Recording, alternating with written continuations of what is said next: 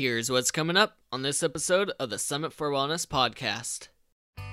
Each animal is related to the others and related to its own ecology with our management in a way that uses the plant and the animals as enhancers of the ecology, from diversity to wildlife to air, soil, water. All the commons are actually enhanced by this as opposed to depleted by all of this. And that's a pretty different paradigm, and certainly a different story spin than the story spin of industrial orthodox agriculture, which is all about wearing out land and then moving to someplace else where the land isn't as worn out. The reason what we do works is because it mimics the migratory choreography of animals, of herds and flocks, throughout history in the wild. And until we had really dependable, workable electric fence that was highly portable and allowed us to literally kind of steer the animals across the landscape like a zero-turn mower on a golf course, until we had the electric fence, that was almost impossible to do. In the next 15 years, 50% of America's agriculture equity is going to change hands because of the aging farmer. And the question is, well, if 50% of the agriculture equity in our country is going to change hands, whose hands are they going to go into? Is it going to be Monsanto, or my hope is that it goes into the hands of a new generation of young, bright-eyed, bushy-tailed, entrepreneurial, land-caressing caretakers who will steward it into the next, millennium. Until we realize that as we look down on our plate, they envision, sitting down to dinner, I want you to think about looking through your plate into the landscape that plate is creating. That literally is the truth. And until we as individuals realize that as we look down on the plate that we're eating, it's creating the landscape our children will inherit, we will not be committed enough to do the compelling things that will make the story and our legacy a different trajectory than what we've inherited. Welcome to the Summit for Wellness podcast, where we help you climb to the peak of your health. And now, here is your host, Brian Carroll.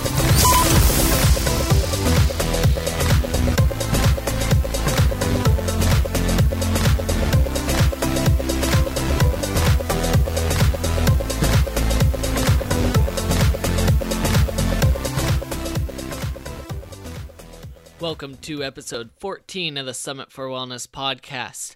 Today, we are going to be talking about sustainable farming, and I've been looking for a little while to find a really good person to interview on this topic because I think it's a fascinating topic, and it's one that we should really be looking into for better farming practices and to provide our communities with better products. And I ended up finding the leader of this movement. And the leader of this movement is Joel Salatin. Some of you may have heard of him before, but he is located out of Virginia, and he has one of the largest sustainable farms in America, and he's set up a really just amazing operation out there in Virginia. So we'll talk about what that operation looks like and what it has done for his community, and how you can find practices like this in your local communities as well. So our sponsor for this show is your local farmers. And I really mean that. I'm not going to try and have you guys help me out in any way with any other sponsorships. I want you guys to help yourself and your community by going out to your local farmers and helping them to provide you with really good products and good quality meats. And the more we can shift our attention to the farmers in our local areas and for our attention to be on these good processing practices and these really good quality meats, then the better our food chain will become. And right now, our food chain is making a lot of us sick just by how it's getting processed and all these contained facilities that a lot of the animals are coming from the commercial platform. And so by us going out to the local farmers and showing them with our dollars that we want good quality foods and good quality products, then we can change the way that our food system is.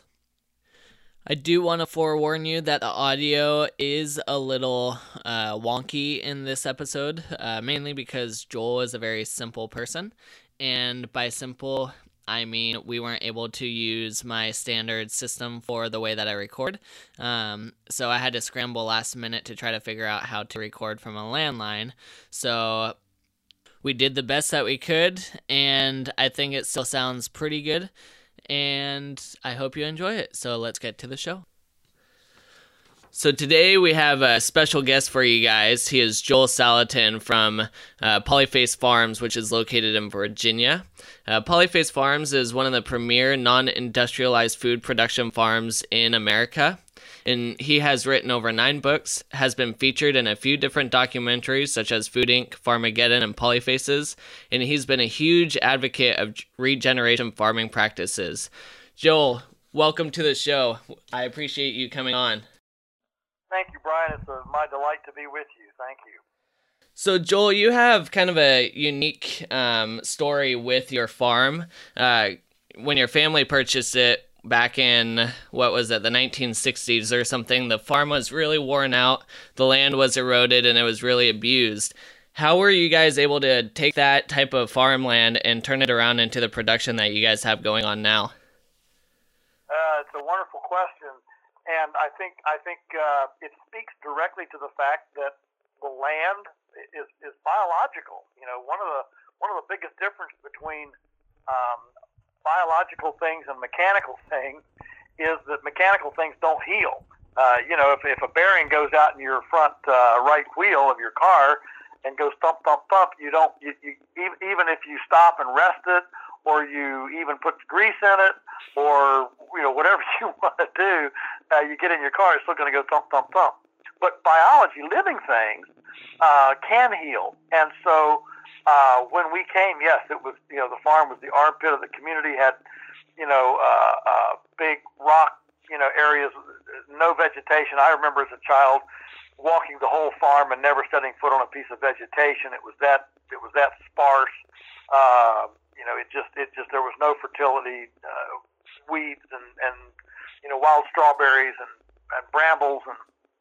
And today, all those rocks have a foot of soil on them that grew up slowly. Over the years, we didn't haul soil in. It just gradually, grew up over those rocks back with additional biomass and vegetation. And we simply looked at nature and said, well, how does nature build soil? And when you start looking at that, you realize, well, it's based on perennials, not annuals. It's complete, consistent ground cover, not tillage. So we don't have a plow. We don't do any of that stuff. And it grows. The soil grows by the addition of biomass. Decomposing organic matter, plant material, and manure, and that sort of thing. And so the whole idea was not to use chemical fertilizer, but to appreciate how can we leverage and metabolize the plants that are on here? How can we increase the efficiency of converting solar energy into biomass that can then decompose and build soil? So this entailed, multi-speciation, complex relationships, a combination of different kinds of animals, going to perennials, moving them around, incorporating the forest with the open land. So we got a chipper and began large-scale composting, building and return compost with pigs, not machinery.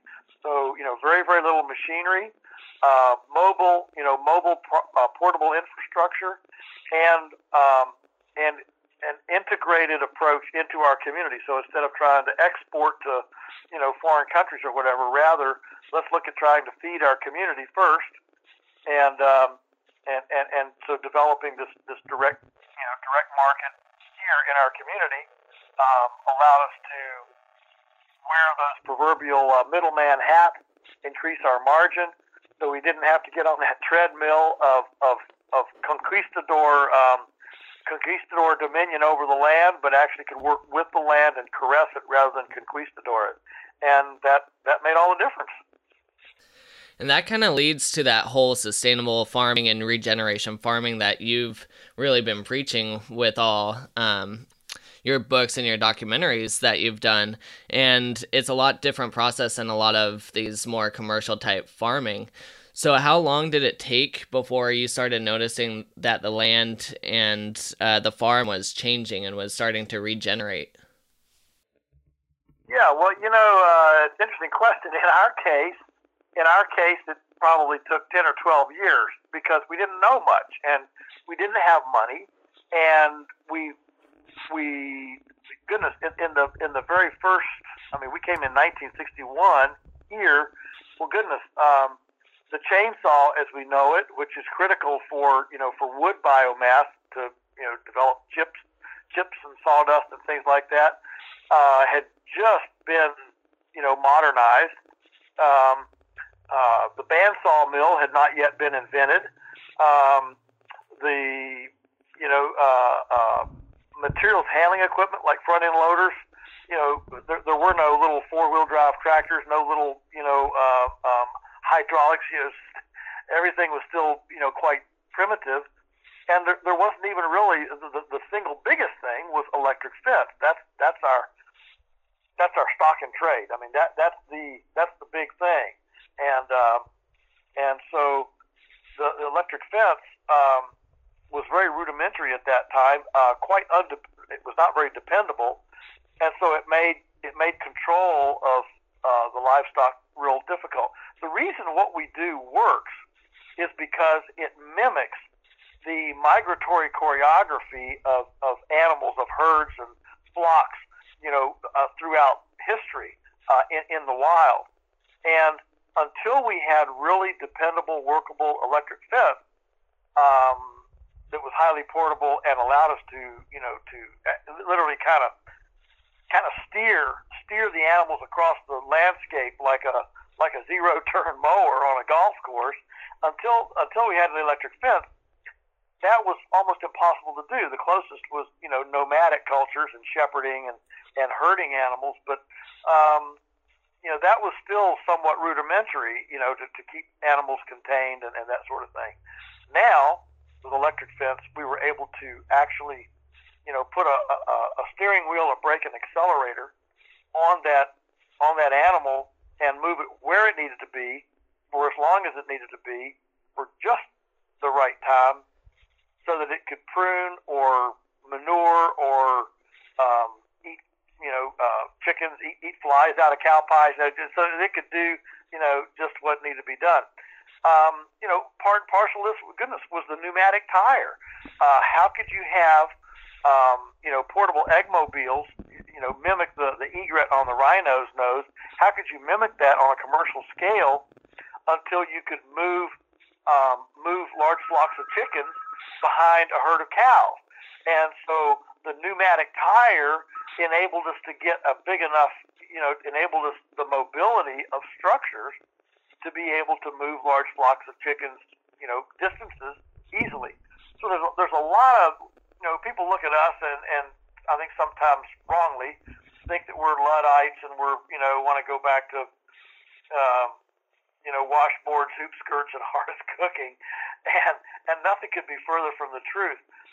We're simply using technology to caress the landscape, to look at those ancient patterns and that order, and how can we massage it, if you will? How can we do that better, as opposed to adulterating or running roughshod? That's a better word. Running roughshod over those beautiful, intricate patterns that we see in nature. So it's kind of interesting that you mentioned that people kind of think that your farm is taking a step back with farming by doing the processes that you guys do. However, I would think that because you are using that rudimentary pattern with the animals, that you're probably saving money by not having to use as much feed. You're not using fertilizer. You're using these processes that are natural for the farm and really utilizing it to the best ability. Yeah, and the coolest thing about that is that it moves our equity. What we do, of course, takes a tremendous amount of skill and information because you're studying these patterns, these natural patterns, saying, how do we do this without pharmaceuticals, without concrete, without, fans and machinery and all that stuff. And so what it does is it moves our equity from physical infrastructure to non-physical value, which is skill, information, and customers. And there's not a lending institution or a banker in the world that can come to you and say, I'm gonna foreclose on your knowledge, or I'm gonna repossess your skill. And so by moving from physical to non-physical equity, it not only does it change, our capitalization cost, but by changing the capitalization cost, that actually creates a pathway in for new aspiring young farmers. One of the reasons the average American farmer today is 60 years old is because when young people can't get in, old people can't get out. And so if we can create low capital pathways in, then we will be able to see that successional transfer occur. In the next 15 years, 50% of America's agriculture equity is going to change hands because of the aging farmer. And the question is, well, if 50% of the agriculture equity in our country is going to change hands, whose hands are they going to go into? Is it going to be Monsanto, or my hope is that it goes into the hands of a new generation of young, bright-eyed, bushy-tailed, entrepreneurial, land-caressing caretakers who will steward it into the next, millennium. So we'll go a little bit into how you're getting that information out to more farms and more people so that they can take the information and run with a little bit later on. But can you talk about how you've set up the farm so that the animals are using the natural resources provided by each other? So how do the chickens use the farmland? How do the cows use the farmland, etc.? Sure. Great question. So let's start with the cows, because cows are, in many kind of radical environmental circles, cows are kind of demonized. But let's not talk about cows. Let's start with herbivores. What's the reason for herbivores? If you look around the planet, I mean, there's everything from zebras to gazelles to caribou to moose to bison to alpacas, llamas. There are a lot of herbivores around the planet, and the reason that there are so many herbivores is because biomass comes in kind of three styles: trees, bushes or woody species, and then forages, or very generically grass. Just call them forages. And forages are the most efficacious converter of solar energy into biomass. But because they are so efficient, they have a very fast metabolism. That means they grow rapidly, and they mature rapidly, as opposed to a tree, for example, that takes years and years and years to mature, grow old, and die. What a tree does in 100 years, a blade of grass does in 80 days. So the reason for the herbivore is to come to that senescent mature forage and prune it, just like a viticulturalist would prune a vineyard, or an orchardist would prune an apple tree to stimulate new growth. So the herbivore comes to that declining forage, prunes it, and what I call restarts the biomass accumulation cycle. And so that's the reason for the herbivore. The problem is that in cattle, with cows as an herbivore, we have divorced the herbivore from that historic role. and we put them in feedlots. We've given them annuals like corn and soybeans instead of perennials like grass and clover. And so we have taken what is a very beautiful, symbiotic, refreshing, encouraging, stimulating relationship, and we have profoundly taken a beautiful integration and created an ugly segregation out of it.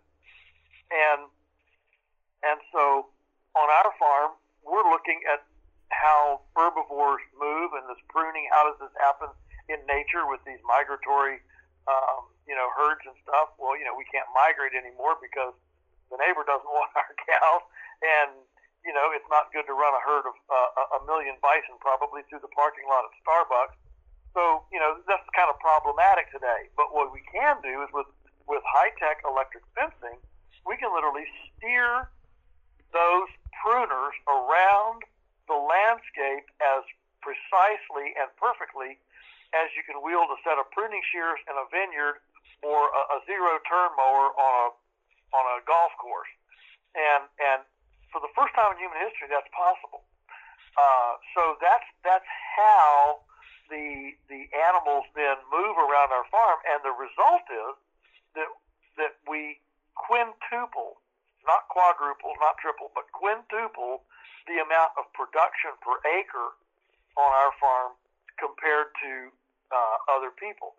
Obviously, if we're quintupling production, we're quintupling carbon sequestration, solar collection, biomass generation.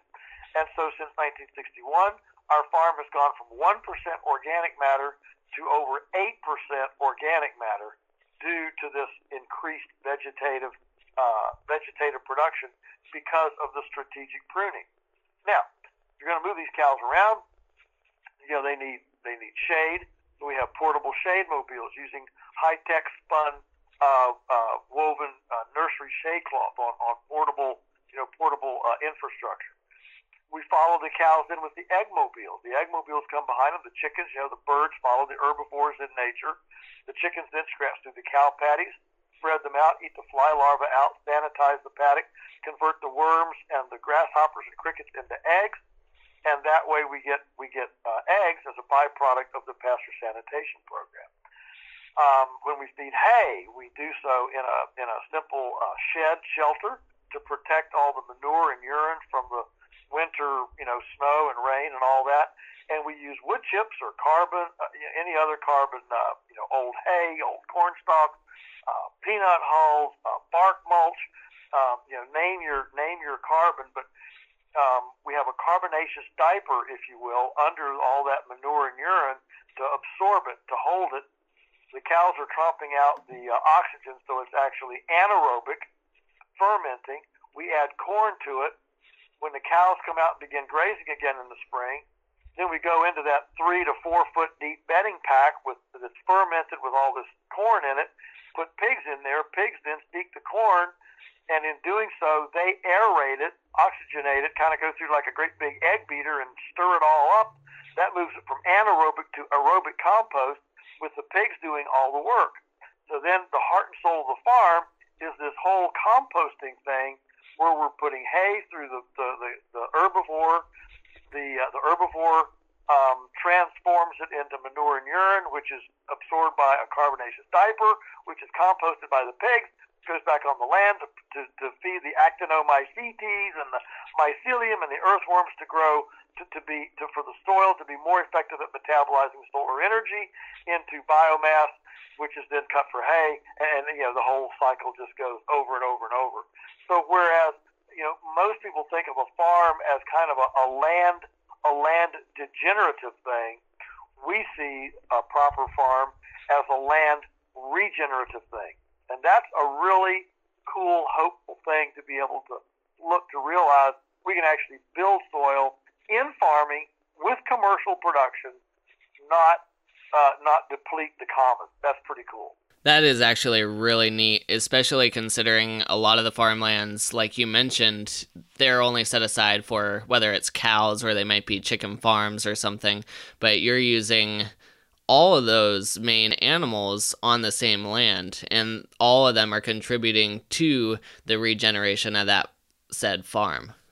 Yeah, so each animal is related to the others and related to its own ecology with our management in a way that uses the plants and the animals as enhancers of the ecology, from diversity to wildlife to air, soil, water. All the commons are actually enhanced by this as opposed to depleted by all of this.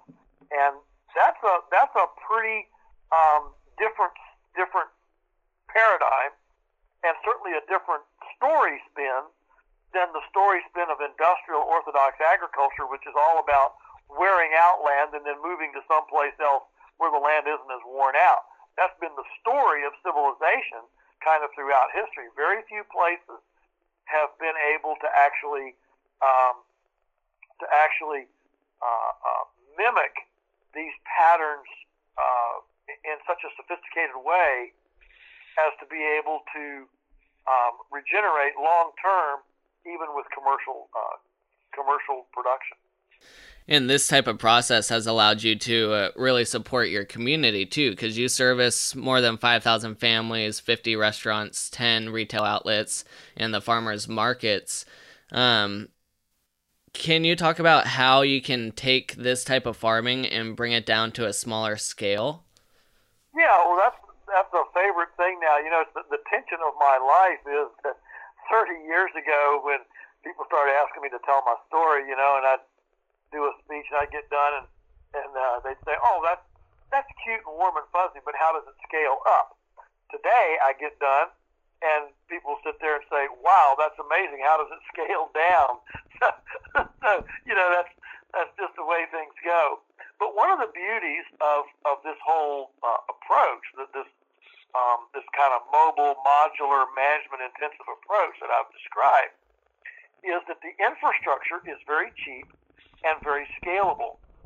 Again, the equity is in the management, the mobility, and the modular configuration of the infrastructure. So you can start very small. I mean, let me give you an example. My first Eggmobile, I built on bicycle wheels.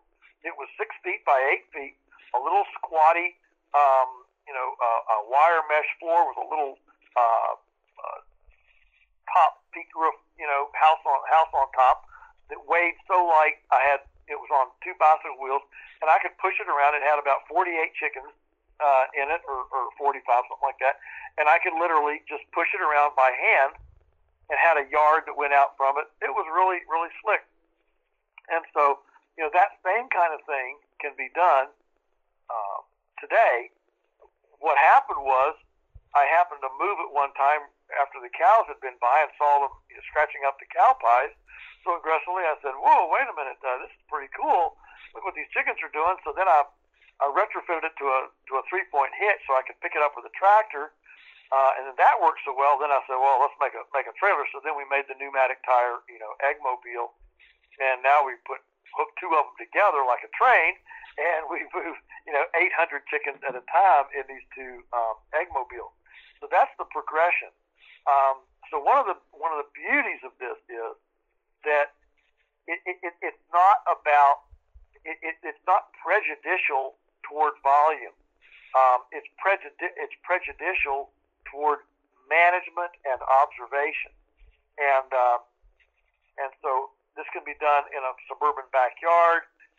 It can be done anywhere. Now, I'm a big fan of even chickens in your house. I mean, if you don't have any land at all, throw out the dog, the cat, the parakeet, and the boa constrictor, and put in a couple chickens, and you can feed them kitchen scraps. And now that eliminates, garbage to the landfill, and you get a couple eggs. And if this became normative in the culture, we wouldn't even have an egg, quote unquote, an egg industry. It would be people just producing their own eggs from the waste stream. And historically, that's how chickens were used. That's why chickens in the homestead, the farmstead, homestead kind of went together was because chickens were a salvage operation for, spoiled fruits, the edges, bugs, ticks, crickets, things like that. And so there's a lot of benefit there. And when you take birds away from that niche of beneficialness, I don't know if that's a word or not, but it is now. From that beneficial ministry, if you will, that niche that respects their unique physiology and phenotypical design, then they're not nearly as efficient as they would be fulfilling their functionality. Yeah, and chickens are pretty easy to raise. I have a bunch of chickens at my house, and I give them all my scraps and let them roam around the yard. And not only is the quality of the eggs a lot better than what you can find in the store, but a lot of my friends and stuff will come over and ask if I have any extra eggs so that they can use them too. So like you said, even if you had a couple chickens and you were able to get the eggs from them, that can be your start to providing for yourself or your family with good quality foods. Yeah, that's for sure. And I think it doesn't hurt to even mention kind of the spiritual or emotional dimension of this. That we fear what we don't know, and I mean all of us are like that. If I don't know anything about it, then I'm kind of timid and fearful about it. And I think that actually participating in the mystery, the awesomeness of gardening and food production and animals and life like this, your own. I mean, there's nothing as intimate that we do than eating, right? Than eating food, feeding our 3 trillion member internal community, our microbiome. That's a pretty intimate, personal thing that we do, and to be as profoundly ignorant of that whole thing as most people are. Is to actually fear what nurtures us. And when you fear what nurtures you, it's simply not a healthy, emotional, mental place to be, because you see demons everywhere, and you're paranoid, and you don't trust, and there's all sorts of big societal ramifications when you fear something that's supposed to be as intimately nourishing as food. And so I think that backyard gardening, I mean, even patio gardening, rooftop gardening, having honeybees up there, or tubular gardens that hang on your porch. You pack them in compost, and you grow all your herbs and strawberries in these little pocketed tubes. Having a couple of chickens in the house, or rabbits in the out by the garage. Participating in this whole, participating in food in some tactile, visceral way, I think has ramifications way beyond just physical security and doing it for yourself. And I appreciate DIY. I get the do it yourself. That's great. But I think there's a lot more to it than just that. Yeah, I agree. I totally agree. Okay, so you probably have some of the best foods that anybody can get from a farmer because of the way that you have set up your farming. However, you're a really big proponent on staying local and providing for your communities. So you don't ship anywhere to the U.S., right? It's more just the local region? Yeah, the only food we ship right now is our pork jerky. They're called Rome sticks, and we ship those because they're shelf stable. There's no spoilage. They can go in a little jiffy mailer, and in fact, that is historically how people used to travel. Think about 100, 200 years ago when somebody, or go back 800 years ago when somebody traveled. There wasn't a McDonald's or a Burger King. Not that I'm encouraging anybody to go there, but there wasn't the options to stop and dine anywhere like we have today, especially in the wilderness. And so, the Native Americans and things. So how did they travel? How did they send, a delegation a week's journey over to, the League of Indian Nations? How did they do that? Well, they traveled with jerky, with dehydrated meat. This was the nutrient dense thing that they didn't dangle watermelons and squash. As much as I like watermelon and squash, that wasn't dangling from their belt. That what was dangling was a pouch of pemmican or jerky, dried meat stuff. And so yeah, we do ship the pork jerky, and it's to die for. But no, we don't ship anything else. We stay kind of in what we call our bioregion. We go out 4 hours.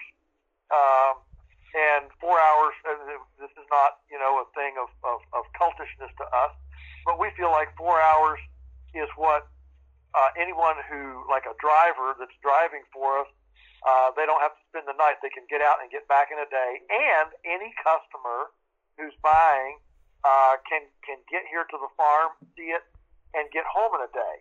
So the 4 hours, a little bit of an arbitrary circle that we've drawn out there, and that's what we try to support.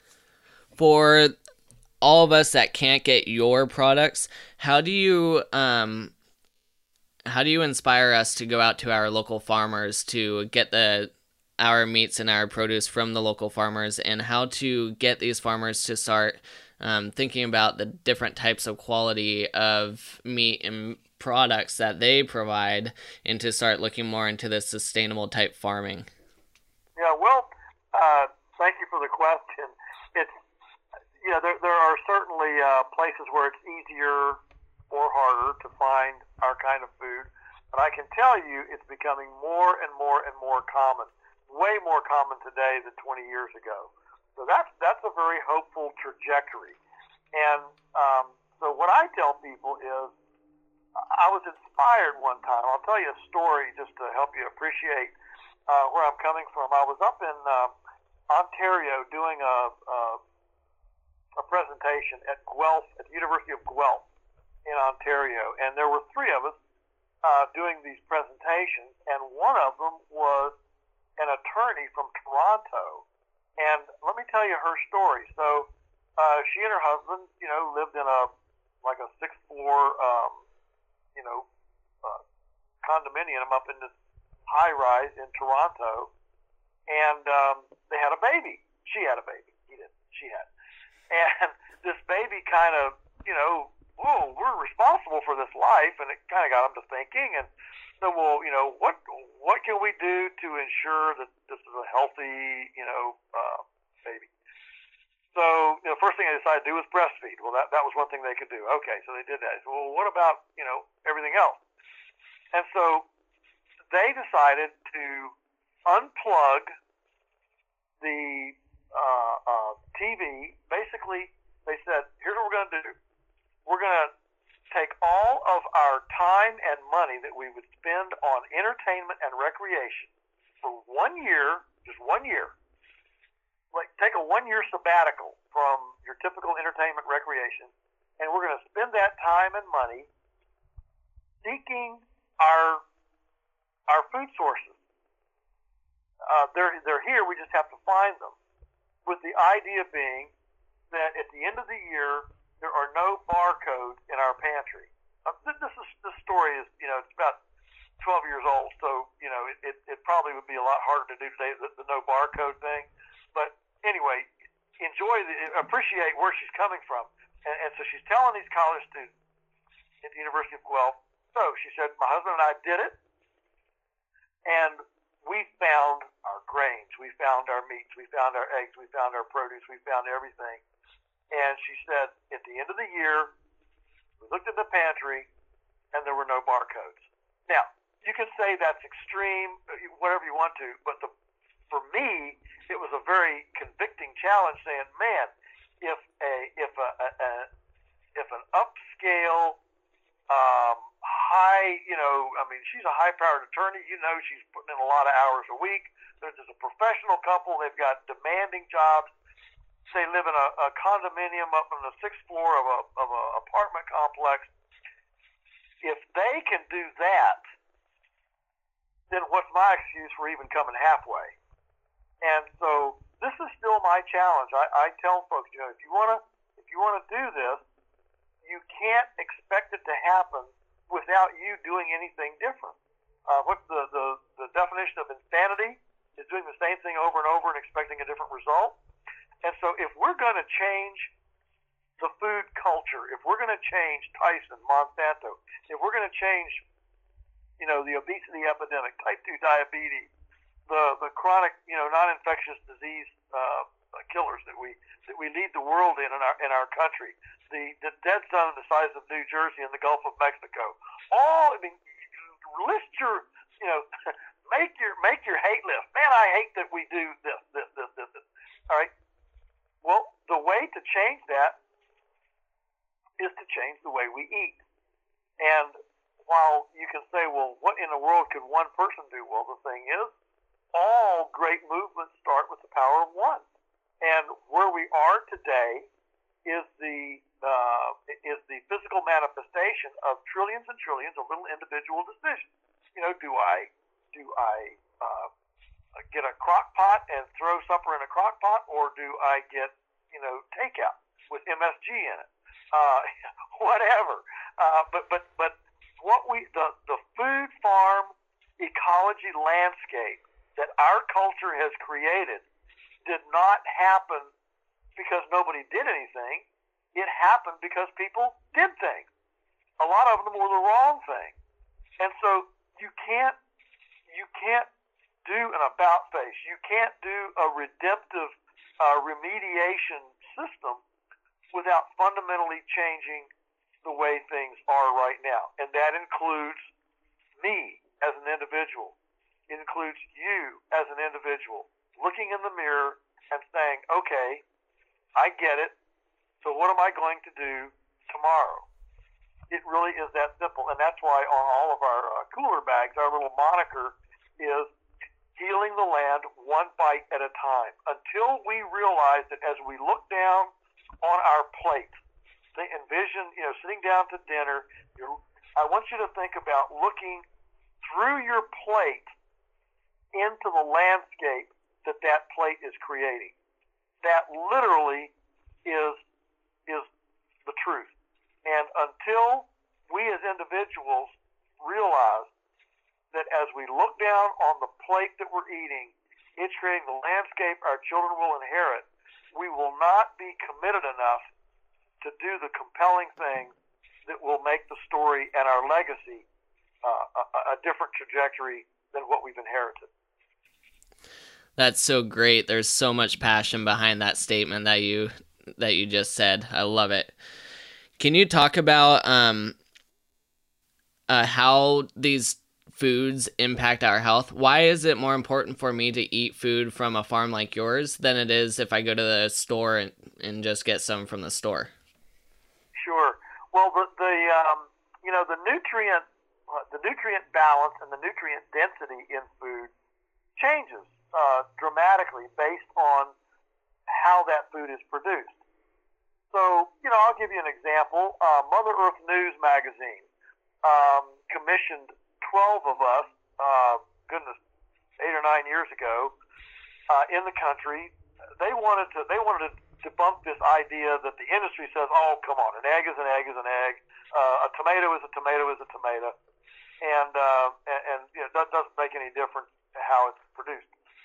So they wanted to debunk this. So they contacted 12 of us pastured poultry producers in the country and said, would you be willing to send your eggs to a test to do a nutrient analysis on, 10 or 12 nutrients.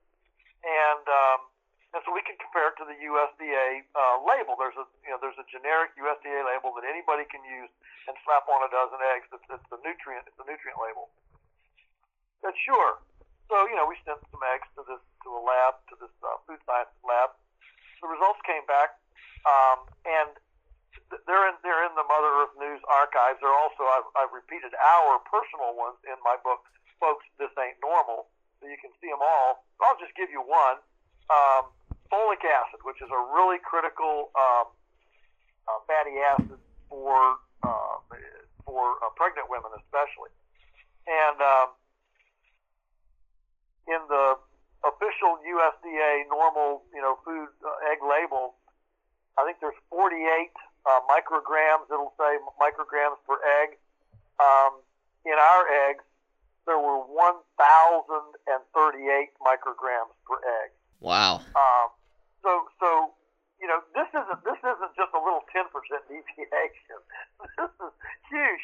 And grass-finished beef, I mean, the nutrient changes, like riboflavin, typically is 300% higher in grass-finished beef than grain-finished beef. And what's the importance of riboflavin? Well, riboflavin is the calming nutrient. It's what keeps you from flying off the handle. So you wonder about road rage and people shooting people and all the domestic violence and things that are going on in our culture as we unravel.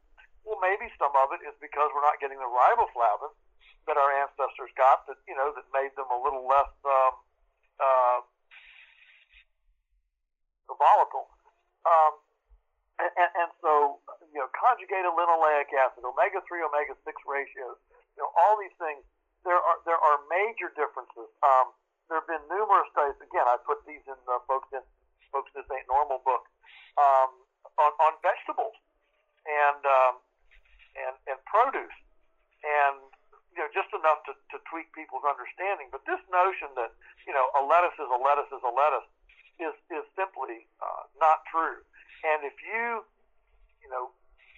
ever eaten, for example, a tomato, I realize that's not a vegetable, that's actually a fruit, but anyway, the difference between a tomato that you get out of a backyard garden grown in a compost, that's juicy and it runs clear down your elbow as you bite into it, versus those cardboard tomatoes at the supermarket that are made to be gassed en route, picked green, and handled 1,500 miles of bouncing around on the back of a truck.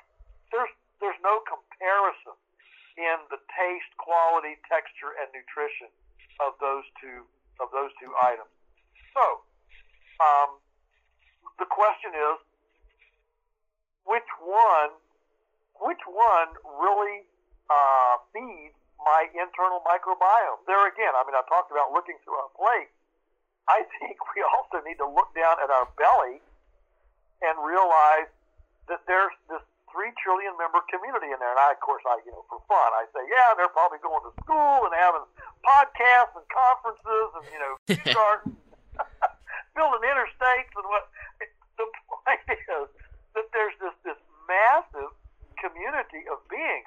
Stanford University has now isolated their language. We can't communicate with them yet, but we know that they talk to each other and say, hey, there's some protein over here. Come over here. The little microbes run over there and grab that protein. Oh, hey, there's some calcium over here. Anybody need calcium? Okay, come. And so it's like this whole cafe community, of trading and bartering and going on down there. And I think when we view our inside as the kind of life that they really are, it moves us to a place of responsible thinking, of caring. Michael Pollan, I think, is so good on this. He says, I think most people eat thoughtlessly, and I think he's right. We just eat. It's just something we do because, well, I got to eat. I'm hungry, whatever. My stomach's rumbling. But we actually eat fairly thoughtlessly. We eat with convenience. We eat with whatever's in hand, whatever's being advertised on TV, whatever our friends are eating. This kind of thoughtless, just go with the flow. And I think that if we actually saw the incredible complexity and intricacy of this relational, living, being-oriented community inside of us, we kind of, hey guys, can I help you here today? I want to help you, not hurt you. I want to be your friend, not your enemy. And I think that's it's humorous, but I think I'm dead serious that I think that's a real helpful way to move us mentally into a space where we're willing to invest the thought process in how are we going to feed this community. Yeah, and to go back to the point about people eating thoughtlessly, we're seeing a lot now that people don't even know when they're eating. They'll be watching TV and they'll just have something next to them, and next thing they know, the bowl of whatever it is gone, and it's just instinct now to grab whatever's around you and eat it. So it's kind of scary. Yeah, you're exactly right. It's more just kind of spontaneous grazing than actual thinking about stuff. Americans. There's so many interesting food studies, and I mean the depth and breadth of market research now is just incredible, to where the numbers are amazing. Like 25% of all food in America is now consumed in an automobile. That's just an amazing statistic. The average American spends less than 11 minutes a day in their kitchen. 80% of Americans have no idea at 4 o'clock what they're going to eat for supper. 80%. 70% of all menus, 70% of all menus are chosen by people under 10 years old. So your kids are deciding what you eat. People under 10 years, I mean, when you say, I purposely say people under 10 just to help people do the mental gymnastics. People, that's children. Yeah, you got right. That's children. They're deciding what we eat. So all the comfort food. I mean, boy, even if you have a farm to fork restaurant, I mean, you almost have to have mac and cheese, or nobody will come with their kids. Chicken nuggets, right? Corn dogs, right? Yeah, the main staples. Yeah, I mean, you can't be too weird, and so yeah, so this is the new state of affairs, and this is the new normal, which is of course why I wrote the book, folks. This ain't normal. It's not normal. All right, we're getting close to the end of time. There was one thing you mentioned. You mentioned grass finished and grain finished, and I think that would be a really important piece for people to know the difference. Could you briefly touch that? Sure. Well, many people have heard the phrase grass fed and all that. Well, most beef in America is now grain finished in a feedlot, which means it's corn, soybean, barley. It's fattened on a high carbohydrate perennial. Now, it sure makes it fat, which makes it moist, but it also chases a lot of the nutrition out of the body and makes the bad fats go up, the good fats go down, and changes the nutrient profile, I mean, dramatically. And so when we say grass finished, we mean an herbivore that's never had grain, that's never it's not grain finished on pasture. It is grass exclusive grass finished. For our place, we've coined the term salad bar beef to help explain this. This is salad bar beef. They're moved every day to a new salad bar. The salad bar is diversified. It's not a monocrop or a monoculture. A lot of diversity in the pasture, and the profile of the two items is quite dramatically different. And so that's the difference between grass finished and grain fed. And I want to talk briefly on the fish culture as well. I know you don't do fish, but since we've been talking about the animals eating what they're supposed to naturally be eating, there is a difference between wild-caught fish and farmed fish, and farmed fish typically are fed corn and soy products, which I don't know if you've ever seen corn or soy growing under the water, but I definitely haven't, and so that's going to change the type of food that you're eating if you're getting farm fish. So if you're looking for good quality fish as well, make sure you get the wild caught type of fish. Yes, absolutely. There's a lot of difference there. Even the texture, the taste, the color, all of those things. And these fish feedlots now, like down in Peru and off of coast of South America, they're again creating these big toxic dead zones in the sea. They're having to again give the fish antibiotics to keep them alive in such a pathogen-inducing environment because they're too crowded and the ocean can't clean through fast enough. Yeah, it's just, oh my goodness, it doesn't end. You know, our capacity to louse things up seems to be bottomless and endless. And you know, what I'd like to see is our capacity to heal be endless. That would be a wonderful thing. That's because we keep trying to play God. Yeah, that's right. It's not working. And we don't respect that things are the way they are for a reason. I mean, there's a reason why a mouse is the size of a mouse is, and an elephant is the size of an elephant.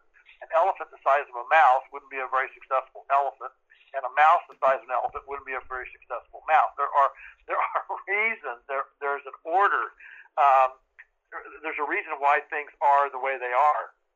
And so rather than just walking in like a swashbuckling, sailor and saying, well, order doesn't matter, and whatever I can do, like on Jurassic Park, when the out of control raptors are destroying civilization as we know it, and the scientist is euphoric, and the journalist gets in his face and says, but sir, just because we can, should we?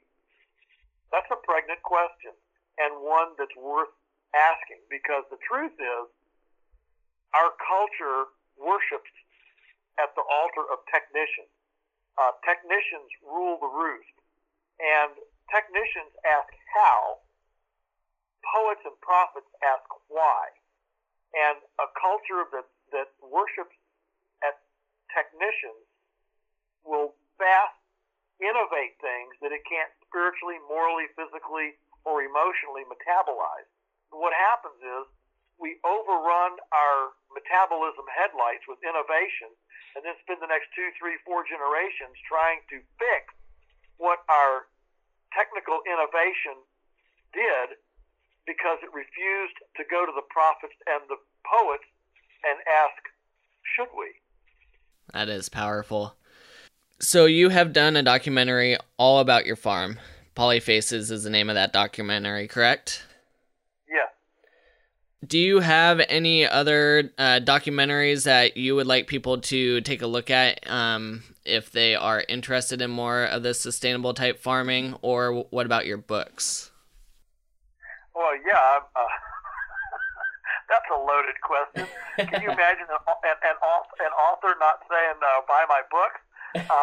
So I've written 10, and the 11th one is coming out here in another month. And my first children's book is coming out in the next 2 weeks. And I've done that with my daughter, who's my little artist, and she's 30, but anyway.